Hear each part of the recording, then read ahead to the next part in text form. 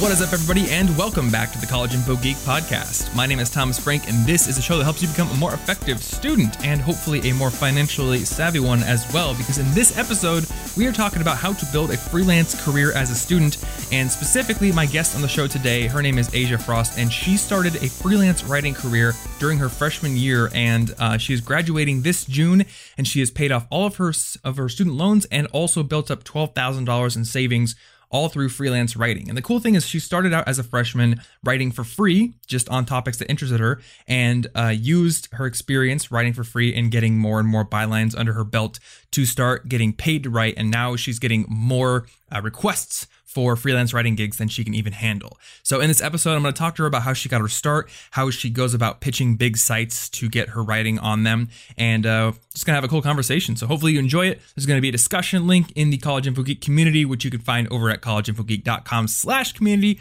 or linked up on the show notes page, which is over at cigpodcast.com. Find the episode 97 link right on the page, and you'll find all the links to things we talk about and ways to rate and review the show, as well as that discussion link. So that is it for this intro. Let's get into this interview with Asia. Hopefully you enjoy it.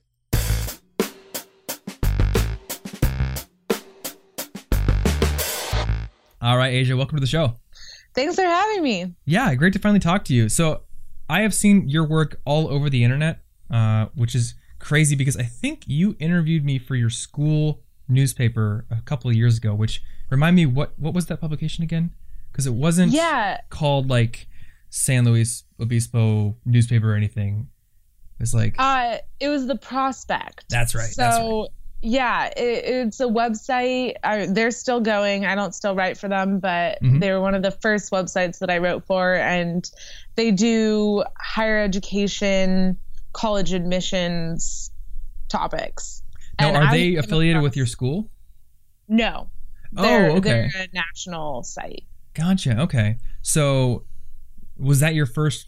I mean, we're going to talk about freelancing for the most part, I think, today, because you've done really well getting kind of a freelance writing career going in college, which is amazing. And I'm curious to hear like how you kind of got your start. Was that the first site you wrote for, and were you paid for that one? They did not pay me. They were definitely one of the first sites I wrote for. I can't remember which came first because I started writing for a bunch at once during my first quarter of college. And right away, yeah, because I got to Cal Poly and I was enjoying all my classes, but I didn't feel like I was being really challenged. And maybe I'm just not someone who's good at having free time, but I started looking around for just something to do that would be a creative outlet. I didn't start to make money. So I started writing for all these sites for free. And then I hadn't been doing it for very long when someone contacted me asking if I'd write for their site. It was they were a regular company, but they had a blog and they wanted content for the blog. And they didn't even ask me how much I charged. They just offered me money. And I thought, wait, people would pay me for this? I was just doing this for fun.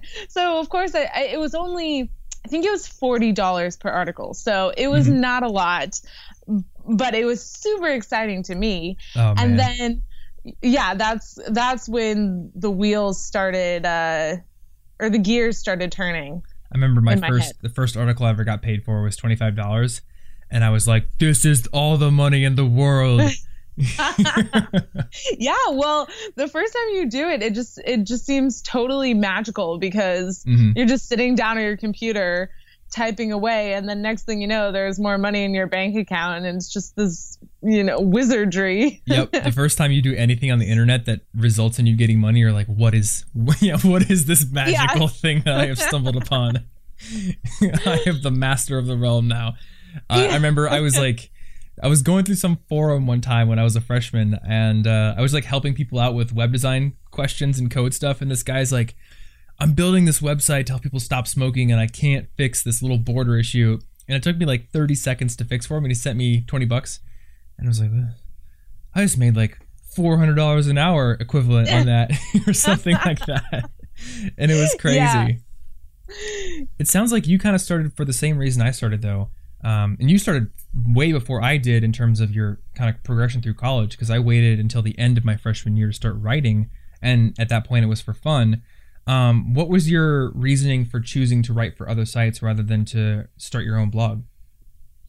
I actually had a couple blogs in high school, and I experimented with different platforms. I did WordPress, I did Tumblr, and I wrote about a bunch of different things. Fashion, I think I did a vegan food blog for a while. I'm not vegan. I just did it for a couple months, and then I decided, this is not for me. Yeah. I mean, I'm a big, I was vegetarian for a long, anyway, this is a total digression.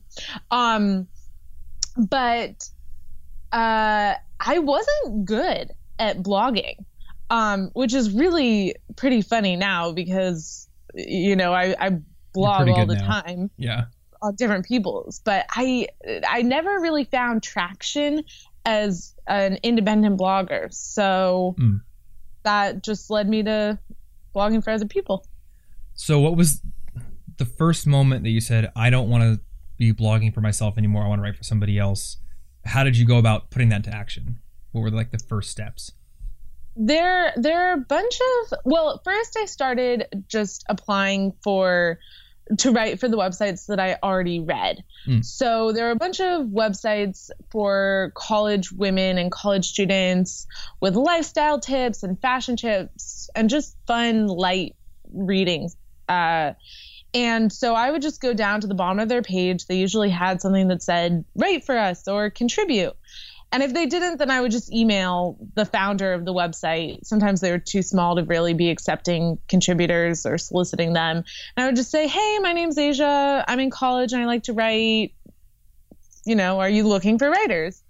And so I would say probably for every 10 sites I applied for, maybe 3 would get back to me. So it definitely wasn't, everyone wasn't saying yes. But the more people started saying, it's this self-perpetuating cycle, because the more people said yes, the more clips I had, which meant that I could give them to other people to show that I was a good writer. And then at a certain point, after I had built up enough clips with people that were big enough to be paying me, then I started being contacted out of the blue by editors or blog owners who were looking to hire me. Okay. And by clips, you mean like bylines and articles, right? Yeah. Okay. Sorry, writing samples. Gotcha. So this first step from blogging for yourself to going to the sites was mainly motivated by the fact that you wanted to basically just get in front of a bigger audience, right? Yeah. Okay. Yeah, definitely. Instead of building my own audience, which in my scattered high school attempts, they were never serious. But I had never felt like, oh yeah, this is really working, or this is something that I could be really good at. So I thought, well, why not find a place that's already developed an audience, and all I have to do is write one post and it'll get out there. Seemed way easier to me. That's awesome. So yeah, I think that was the motivation. I think my path may have been similar to yours had I kind of shotgunned my requests out to more sites, because I had my own little personal blog in my freshman year. It was just stories of what I was doing with my day, so nobody read it, of course. But I was reading this other college tips website, and they put out an advertisement at the end of my freshman year saying, hey, we need new writers. We're kicking out all the ones who are graduating. They don't get to write for us anymore. And I applied, and they rejected me, and I was like, oh, I'm just going to start my own blog then and see show you guys. But yeah, it was kind of that same desire of, oh, this is a huge established audience. I would love to have my work out in front of people, even if I'm not getting paid. Which is, it's kind of funny, like you just don't care about being paid in the beginning.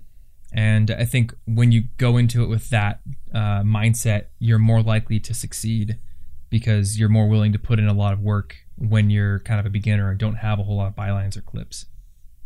Yeah, definitely. I mean, I've read a lot of advice from freelancers that say, never work for free. You're devaluing your work. You're devaluing the profession. I just think, yeah, if you're a college sophomore, junior, and you don't have anything to show for your talents and you just want to get out there and you're going to be demanding money, even though you're kind of unproven, it's probably not going to work. So I think that always charging, I mean, at this point, I don't write for free. I would never write for free because I feel like I've earned that. You know, I've earned the right to charge for my work. But in the beginning, then yeah, work for free, get experience, figure out and ask people for feedback so that you're at least getting paid in constructive criticism. Yeah, this is something I've been thinking about recently because I've heard the same advice that you hear. Never work for free. You're devaluing your work. You're devaluing yourself. Blah blah blah. And that's a nice philosophical argument, but I think the way the world works is you're trading something of value for something else of value, but you have to be in a position where what you are offering is clearly valuable, and you do that by having a past repertoire of work that you can show, portfolio. I have a lot of like people who graduate from college with like an English degree or graphic design degree, and they're like, you know, why am I not getting paid? Why am I not, you know, pulling in the big bucks? I've spent 4 years doing all this stuff, and I can't remember what podcast I was listening to, but I was listening to something recently that made a big distinction between your intelligence is not worth anything. It's what you've made and what you can trade to other people. That's what has value. And your intelligence doesn't show that. Your portfolio does. Your past work does.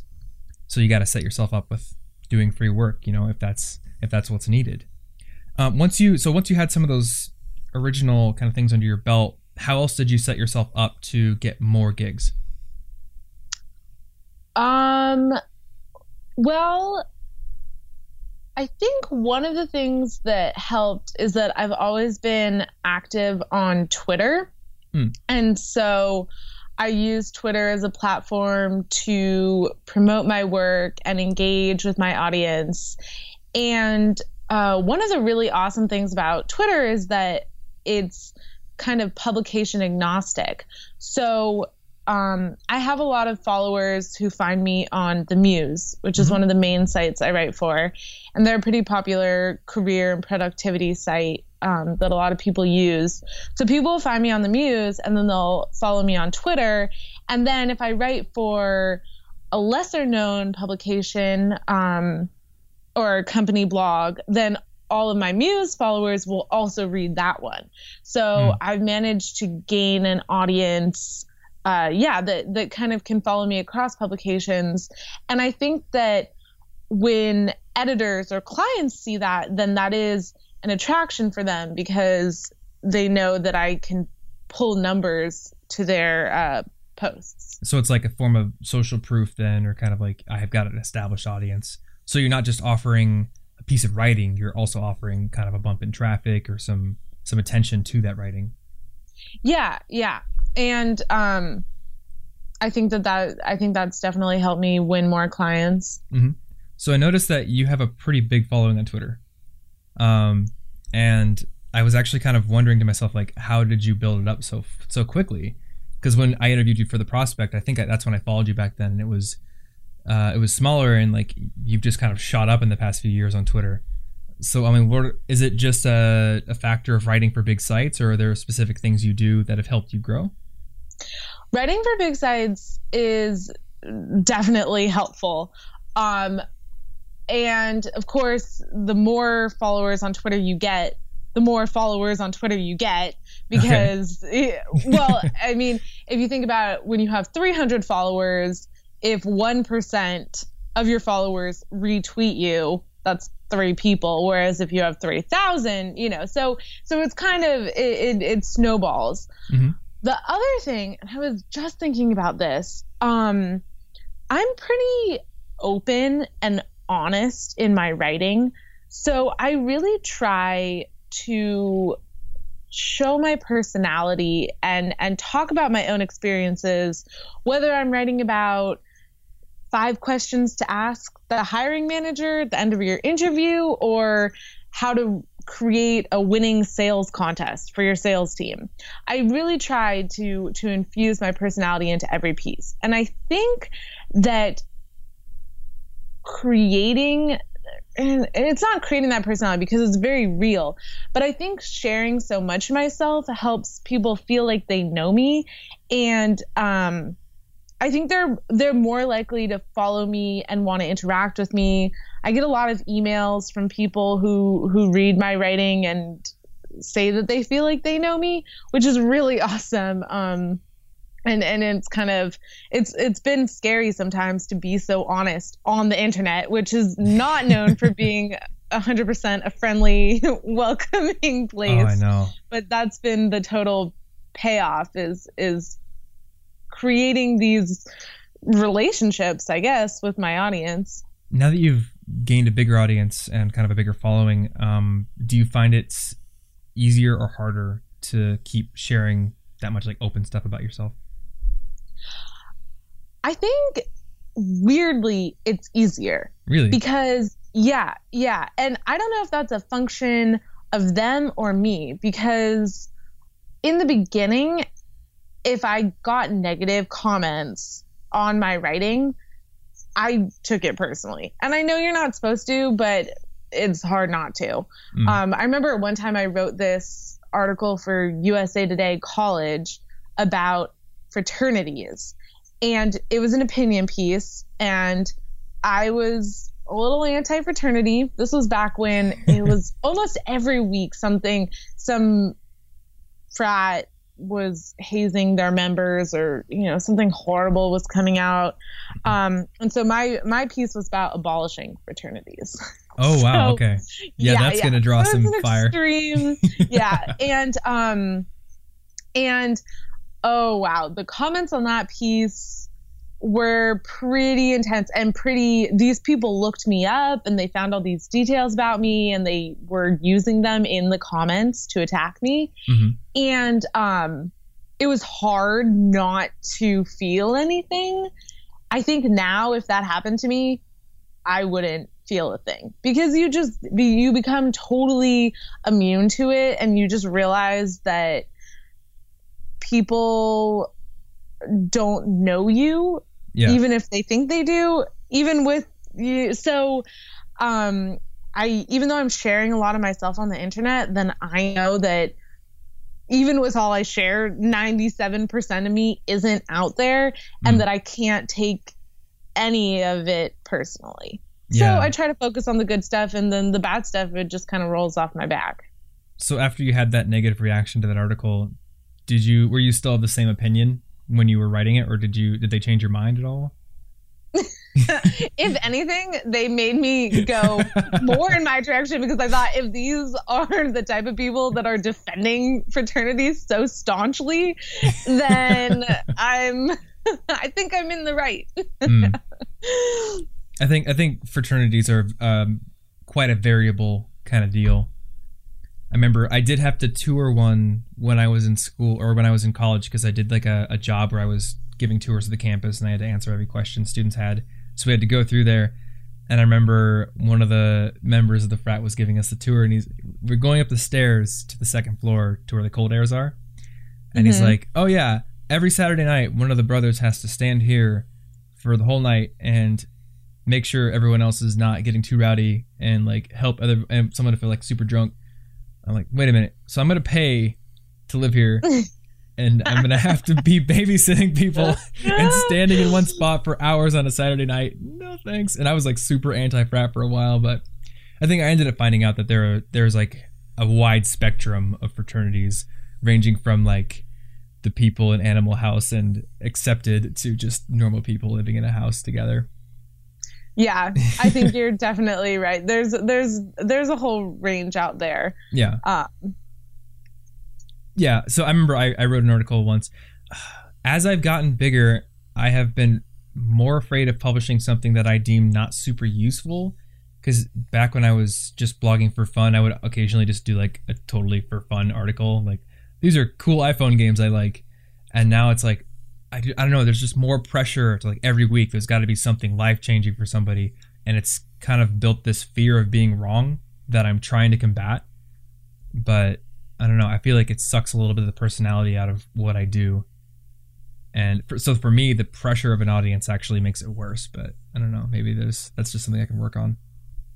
No, I mean, I think that probably because you're writing for yourself and you do have this audience that expects something every week. One of the things about being a freelancer is that I'm writing for all these different publications, and also I get to talk about a whole bunch of topics, basically almost whatever I want to, because I have awesome editors who just kind of let me roam wild. Mm-hmm. So I think that makes it easier as well, because if I feel like I've run out of things to say on a certain topic, then I don't really have to write on that topic anymore. Yeah. So I could definitely understand if I was writing about kind of the same sphere of topics every single week for the same audience, that would be a lot of pressure. Mm-hmm. Yeah. And one of the things is, a while ago, I just started looking up like, oh, is there a scientific study that can back up what I'm saying? And it's like snowballed into this. The moment I tackle a topic, I'm like, okay, I got to go find studies that back up every single fact. Otherwise, I'm just completely talking out of my butt. And I want to move back to, I read so many writers who just speak from the heart. And I know like you're one of these people, and like Seth Godin is one of these people, is one of the guys I was listening to recently. They just say what's on their mind, and like the world doesn't crumble around them. People don't, rise up in angry mobs and chase them, out of town because they didn't cite some study. So that's one thing I want to work on. So you said you can write about basically anything, but do you have topics you tend to stick around the most? Yes and no. So what I do, I'm a huge nerd. And I tend to get sucked into these internet rabbit holes, and I get totally obsessed with the subject. And I just want to spend all my time ignoring my homework and reading about this certain subject. So to give you a couple examples, this happened to me with virtual reality, and it happened to me with podcasting. Mm-hmm. And it happened to me definitely with user interface, and then more specifically user onboarding, and just all these random topics just start to fascinate me. So normally then I'll take those and then I'll figure out a way to tie them into whatever my existing clients focus on. So I remember I had this client that I was writing about user interfaces for. And so I pitched a story about what virtual reality can teach us about user interfaces. Okay. Or for the Muse, when I was really interested in podcasts, I mean, I still am.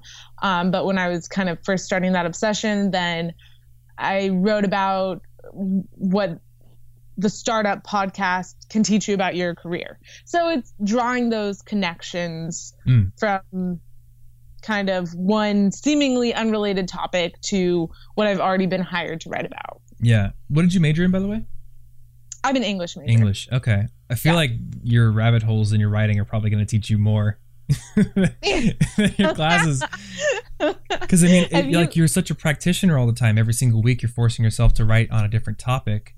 And combining different things, I think, is really a helpful way to make more connections in your brain and just become smarter overall. Well, this is so funny because I sent one of my English professors an email, a random question, and in my signature, it has a link to my website, which has all my work on it. And I guess she clicked on it. And she wrote me back an email, and I thought it said, wow, freelancing must be so much more interesting than college. And I almost wrote back, yes, it totally is, because I think that freelancing and all my practical work experience has taught me much more than my college classes, where I'm learning about the plight of the female artist in 19th century England, which is really interesting, but it's also not, totally applicable. Yeah. And so I almost wrote back, yes, it totally is. And thank goodness I reread the email before I did, because it didn't say that at all. It said freelancing must be a great college job. It didn't say anything about freelancing being better than college itself. Well, now she's going to know. Glad. I almost just, totally trashed my college education to my professor. I've been more blunt than you. I remember I had a computer networking class. Well, I had a computer networking class senior year, I think it was, and I went to my professor's office hours for some reason, and we got to talking. I don't know exactly how it led to this, but I basically told him, like, yeah, I have almost no interest in this class because I did an internship in networking, didn't like it, and found a new kind of interest in writing and content creation. He totally understood, because he's like, I totally understand, this is part of the curriculum, you have to take it, but everyone's going to have different things that they're into. So luckily he wasn't just like, I don't know, offended by it. How dare you not like Star and Bus and Ring networks and TCP/IP network. Yeah, you're lucky that he was nice about it. Yeah, I think that I got really into that for a while too. When you said TCP, I just remembered something. Google released that new ICP. Now I'm totally forgetting that. This Are you is thinking the about problem like IPv6 or something, or no? I'm trying to remember. I don't know. The problem with getting obsessed with random things is that then after you get unobsessed, you move on. It was this new type of layer. See, this is why I've stopped caring about typing noises in my podcast. Yeah, because you're always looking stuff up. Okay. Because I just look stuff up in the middle of the show. I see something about Google I/O 2014, the service worker. The network layer is yours to own. I don't know. I'm not sure. I'll have to look it up later. I think I'll just have to go through your your portfolio and just link to a bunch of the stuff you've written in the show notes so people can go check it out. Yeah. So are you saying like they made a new networking layer or something? Because I learned about 7 of them, I think. Oh gosh. What was it? It was supposed to let you jump. I don't know. Now I'm totally blanking. Is it quick UDP internet connections? Yes. I found it. That's what it was. I'm good at Googling. And for like the 6 people who care about this, I'll link to that in the show notes. QUIC, quick. So you wrote an article about that? Yeah. I promise that I explained it better when I was writing the article. Cool. Well, I'll put that in the show notes if people want to check it out. But yeah, that's the cool thing about freelancing is you can just get into whatever topic you want. I feel like I have a little bit of that leeway with what I do because college connects to education and education can almost connect to anything. So like I'm taking a yoga class and I'm like, I kind of want to make a video about this. How do I shoehorn it into how it makes you a better student? The next week I'm like, I want to make a video about Evernote hacks. And so I think I picked a good topic. My audience graduates away from me every 4 years, but I think some of them still stick around and then I get new ones, which is cool. Yeah, and I feel like as long as you tie it to either work-life balance or productivity or self-improvement, I mean, almost everything links back to self-improvement in the end, right? That's why 99% of the content on the internet exists, so you can some way make yourself better. Yeah. There was this like rationality blogger named Julia Galef, and she published like this weird San Francisco meme space diagram, but it was essentially like, look, all the interests of all these nerds in the city connect to each other in these weird ways. Like, oh yeah, weird biohackers are connected to yogis meditating in the park who are also connected to AI researchers and stuff. Well, in San Francisco, everyone's a yogi meditating in the park. and researching AI in their spare time. Yeah, you have some startup CEO next to the homeless guy, and they're both doing crow pose. Focus on your breathing, man. Yeah. You have an important meeting later. Yeah. They're all wearing hoodies, so you can't tell them apart anyway. Yep. That was the weird thing about San Francisco. It's like cold, and I'm from Iowa, so I figured like, oh, I'll just be in a t-shirt all the time. But no, I don't know. Like it's like a weird, windy chili that gets into your bones. I don't know. It was weird. I love San Francisco. I grew up in San Francisco. Did you? So yeah, I have an inordinate amount of love for, I guess, cold against your bones and all the fog, and yeah, I really like it there. I think I just underestimated it. I figured it would be like San Diego. It's not. Yeah, no. I love San Francisco. The winters are beautiful. Oh, are they? The summers, are beautiful. Yeah. Whereas like San Diego, it's like one long summer all the time. Yeah, it's just there are no seasons. San Fran would scare me to live there because I love skateboarding, but that place is so hilly. I feel like I'd probably just destroy myself the first day. Yeah, you'd probably just die. When I was there this summer, because when I was interning in San Jose, I went to the city quite a bit for networking stuff and to visit companies I was interested in maybe working for after graduation. And I couldn't believe that my car could actually go up those things. Yes. I kept thinking, I'm going to slide. It was really scary. Even in San Diego, which is not as hilly, I brought my skateboard, and for the most part, it was cool. But so many different streets, and it's like slamming my foot down every 5 seconds to try to not hit, 25 miles an hour and lose control, which I did in Des Moines last fall. It was not good. Have you tried the hoverboards? No, I haven't. I would like to try one. I would never buy one. Why? Because it's like a thing that goes 7 miles an hour at most, and I don't know. I'm a skateboarder at heart, so like, if I'm gonna get some sort of weird personal transport thing, it's gonna be I don't know if you've heard about it. So you've probably heard of the boosted boards. No, what's that? Oh, really? Oh, do you ever watch Casey Neistat on YouTube? I should probably not tell you about him because you're gonna watch every single video he makes. He's awesome. It's like the one vlogger I watch because he makes he makes vlogs a filmmaker would appreciate, and he does it every day.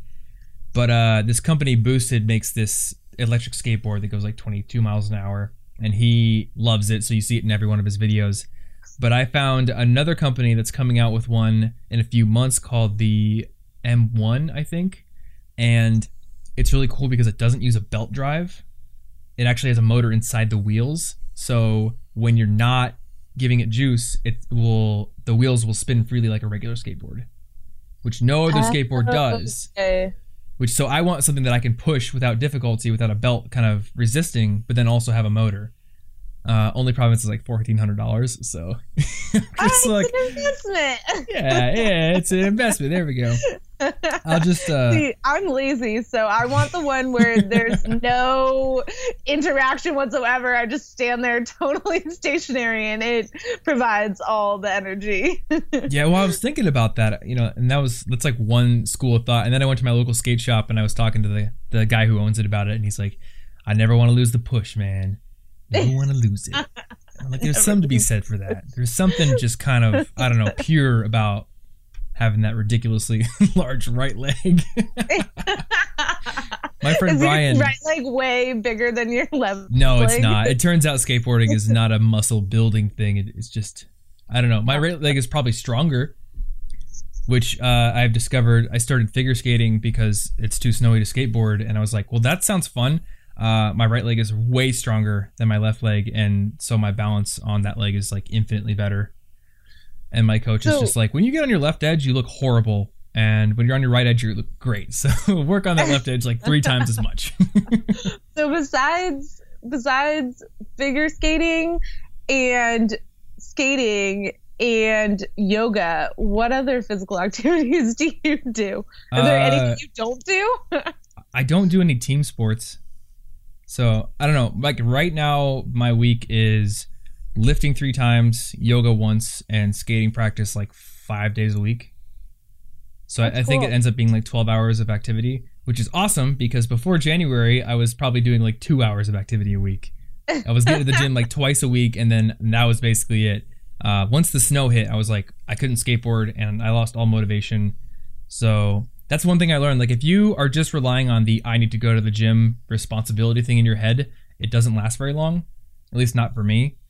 Because you have to generate all that motivation for no real reward other than being healthy and I guess staying thin or whatever.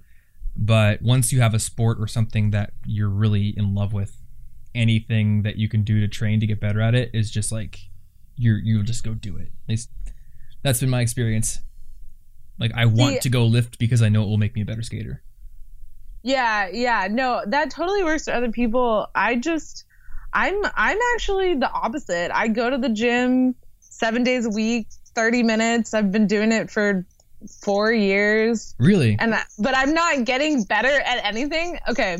So basically every 4 months I switch machines. So right now I'm on a stair stepper kick, and I've been on a stair stepper kick for about 4 months. And so that means I'm probably going to start running again. And after running, I'll probably head to the elliptical and then probably back to the stair stepper. So do you only just do cardio then? Yeah. How long do you do it when you're there? Just 30 minutes. So I know you're the kind of person who goes down internet rabbit holes and probably has a very easily distracted brain like mine. How do you keep your brain from sliding out of your ear when you're on the stair stepper? Because I have tried everything. Podcasts, I download YouTube videos to my phone and try watching them. I cannot do the treadmill for more than 10 minutes. Yeah, I mean, I don't know. I actually like it because my brain is always... It's always hard for me to go to sleep even when I'm exhausted because I just start thinking about, everything. Mm-hmm. And when I'm working out, then usually all I'm thinking about is the music and kind of the pain of working out because let's face it, it's painful. Yeah. Well, it doesn't feel awesome until you're done. So that's kind of the one time that I can't think. And I do it first thing. It clears out all the junk.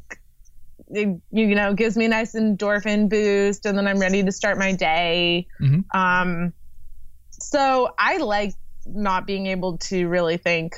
When I'm on the stair stepper, sometimes I'll watch Mad Men if I'm not into the music. But apart from that, I just listen to music. What do you listen to? Or you like me, jump over all over the place? Yeah, no, usually it's rap. It's the type of stuff that I really don't like except for when I'm working out. So there are these two. Do you say G-Eazy? Or is it Yeezy? No, I think it's G-Eazy. Okay, I don't think I've heard of that one. There are these two G-Eazy songs that I really like, and they're kind of obscene, and they're not very they're a little misogynistic, so I kind of cringe. But it's got a good beat, and so I try to turn off the feminist part of my brain when I'm working out because otherwise I would never have anything to listen to. I almost never pay attention to lyrics. Like I know what they're saying, and I'll get to the point where I memorize songs entirely, and my friends will be like, how do you know the entirety of Rap God? And I'm just like, listen to it over and over again. But I don't, like, my brain doesn't connect to like what they're saying. It's just like the voice is entirely an instrument for me in all music. So like I'll be listening to some rap song and my girlfriend or my friends are like, do you understand what he's saying there? And I'm like, no, but it sounds cool. And I love like the interplay between all the syllables and the words and the slant rhymes. It's so cool. You should listen to, I can't remember the name, but there's this really cool, famous French rapper. And, I mean, you won't understand what he's saying, but it doesn't matter. That's perfect. And I can't remember. My French teacher in high school introduced me to him. Well, if you remember it, you should send me a link to Spotify or something. I listen to a lot of K-pop as well, so which obviously cannot tell a thing they're saying. Yeah, I've never listened to K-pop, but that sounds cool. Yeah, basically anything that's high energy is my gym stuff. But yeah, it's cool that you could just go in there. So you do it immediately in the morning then? Yeah, as soon as I wake up, I go. Oh, even before breakfast? Yeah. Okay. Because I don't know, I think it's hard to work out on a full stomach. Gotcha. Yeah. There's all this complicated gastric stuff that, especially if you're bouncing up and down, I just think it interferes with my digestion. Yep. Yeah, the yoga teacher's constantly like, yoga's best practice on an empty stomach. But then I'm like, I lift before yoga, so I was like, no, I need to eat, bro. Sorry. Yeah. I haven't quite figured out the timing on that one.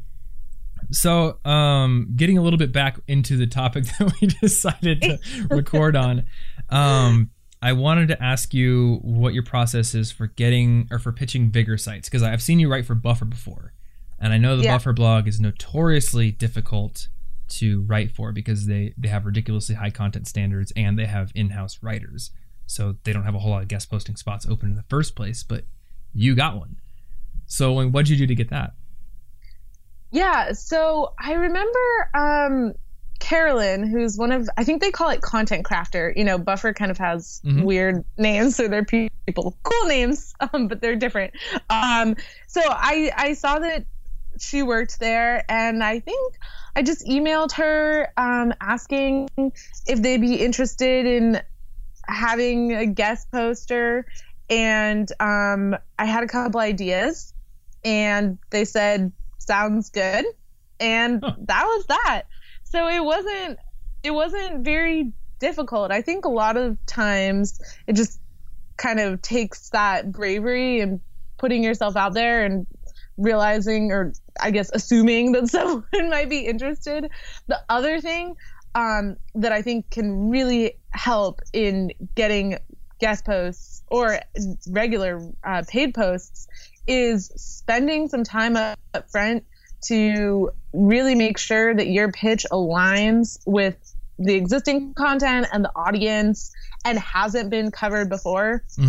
It just takes a quick Google search to figure out if your topic has been covered before. But I think that's a step that a lot of writers and guest posters don't take. Yeah. So do you have an idea and then you try to choose the site that will match up with the idea, or do you choose a site first and then try to find something they would like? Yeah, that's a great question. Usually I have a running list of publications that I want to write for. And so if I have some free time, maybe I'll just, I used to do this more. Yeah, I would just go to their site, probably spend 20 or 30 minutes reading, their most recent publications and going back in their archives and letting my mind juices swirl around. That's a horrible way to describe it, but whatever. And then, coming up with an idea that fits, but that they haven't covered, and then writing out a detailed pitch. Okay. So when you pitch them, you're not writing the full article. You're just emailing them saying, hey, I think you would like this idea, basically? Yeah, it depends on the publication or the client, because everyone has different, some publications, Harvard Business Review won't post anything or won't take any piece until they've seen the whole entire thing. Okay. Whereas other editors might just want a 2-sentence description of what you want to write. So I always try to figure out if there is a standard convention, and if a publication doesn't have one, then I'll just send usually a paragraph just explaining my idea and how long I think it would be if I'm going to interview anyone, and how long it would take me to turn around. Gotcha. So now that you have this established audience, you're, being paid well, what's your batting percentage for pitches? Actually, for the past probably half year, then I've had so many requests for work that I'm probably turning down half the people that email me to hire me. So really? Yeah, I haven't pitched anyone in a long time. And if I did pitch anyone at this point, it would probably just be for the thrill of it. Like, still haven't managed to get in the Atlantic or the New York Times. I would love to write for those. Love to write for those. And or Slate. Those are probably my top three. What are the top ones you've been on so far? Ooh, that's a good question. Or maybe maybe not in terms of absolute, but like the ones that you saw as insurmountable when you were trying to go for them. I'd have to think about that. I know that I really wanted to write for the Freelancer, which is Contently's site specifically for freelance writers. And I knew that was going to be hard because their audience is also, I mean, when you're writing for freelance writers, you have to imagine that everyone who reads their site is also going to want to be contributing. You know, it was the weird where the audience was also the producer. So I thought that they would be really hard to write for. And I pitched them a couple times without hearing back. And then I finally got one, and now I've written 7 or 8 pieces for them. So that always seems good. Yeah. And normally once you get in there and once you prove to an editor that you can make their deadline and that you're open to feedback and that you're a good writer, the second piece is super easy to get. It's really just getting in there because their inboxes are always flooded and they always have too many. Oh, TechCrunch. I was pretty excited about TechCrunch. And Fast Company. Mainly anywhere that I'm a fan of and I really, really love the writing. It's always fun to have my writing published because it, you know, shows that I meet a certain criteria or standard that I respect. Yeah. Awesome.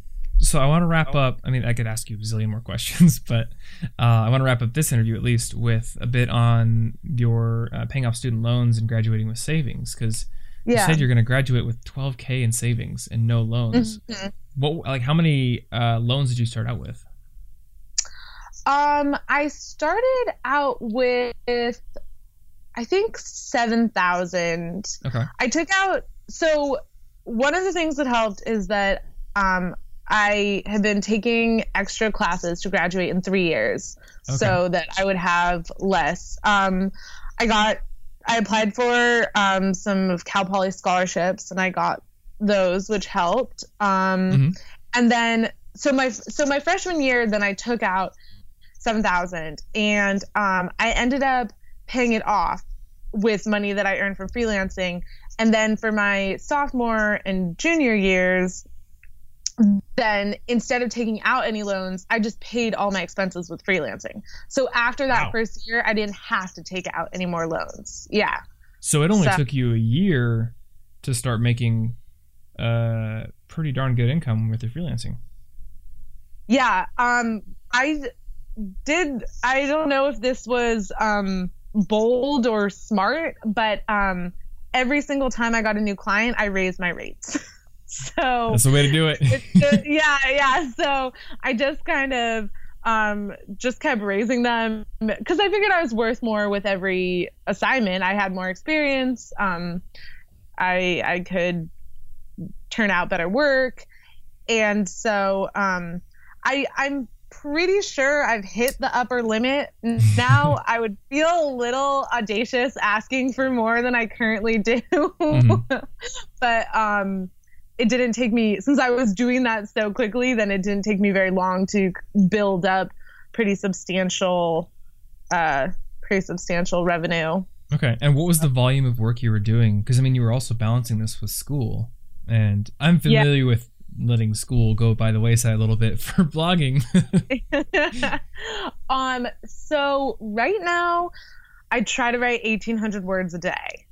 And what's the kind of split for articles wise? Is that like one article or is that two? Or it kind of depends. I've lately gotten into writing articles in the 1,500 to 5,000 word range. Oh, wow.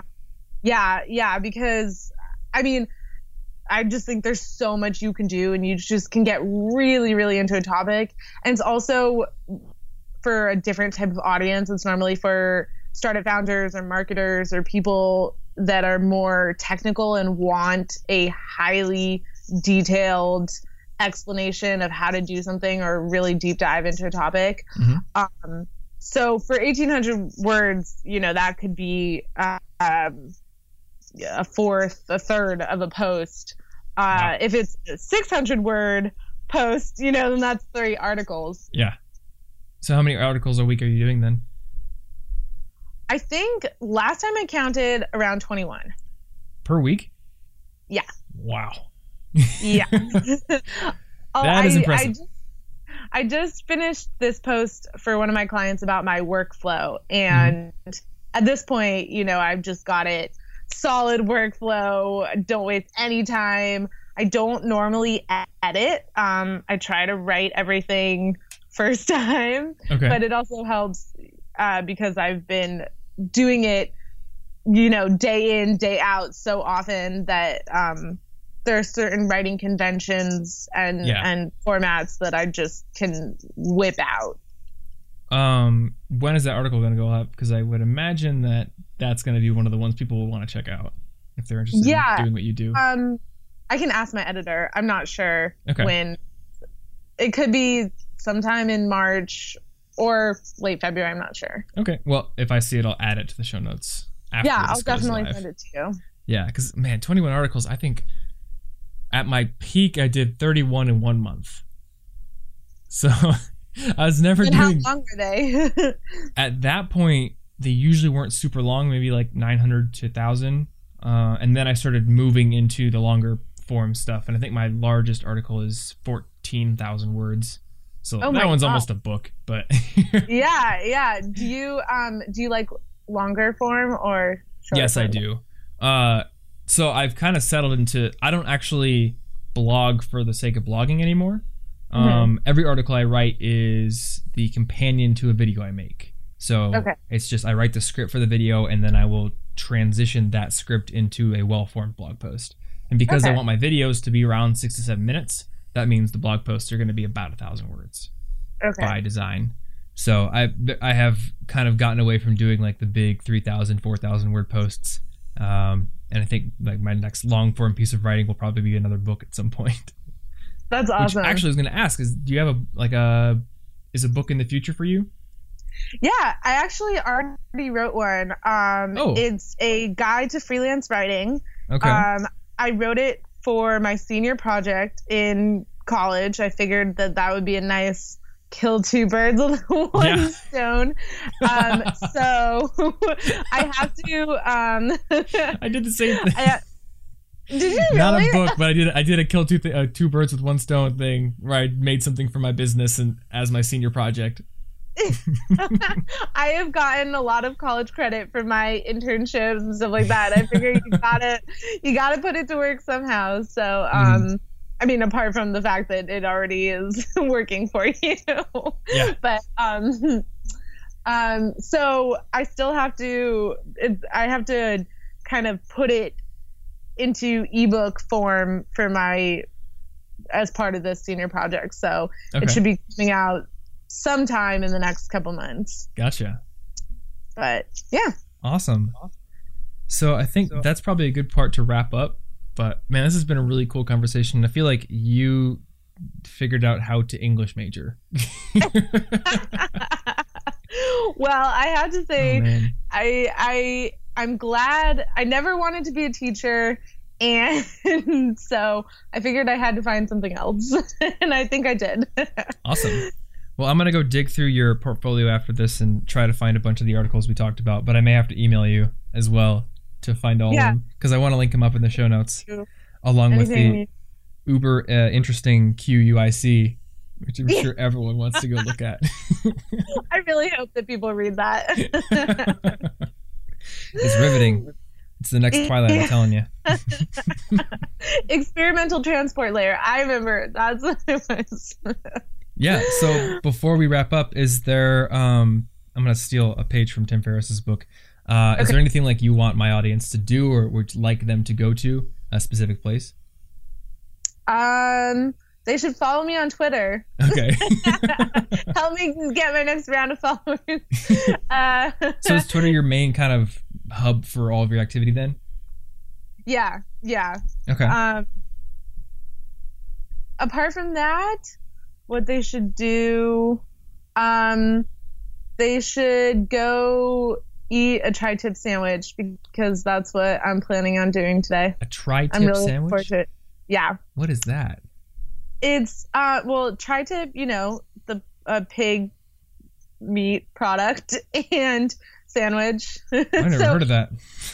Oh my gosh, well, you're totally missing out. Okay, writing that down as well. Maybe it's a California thing, I don't know. Yeah, I mean, the Central Coast of California is known for its barbecue. Okay. Yeah. I can get okay barbecue here.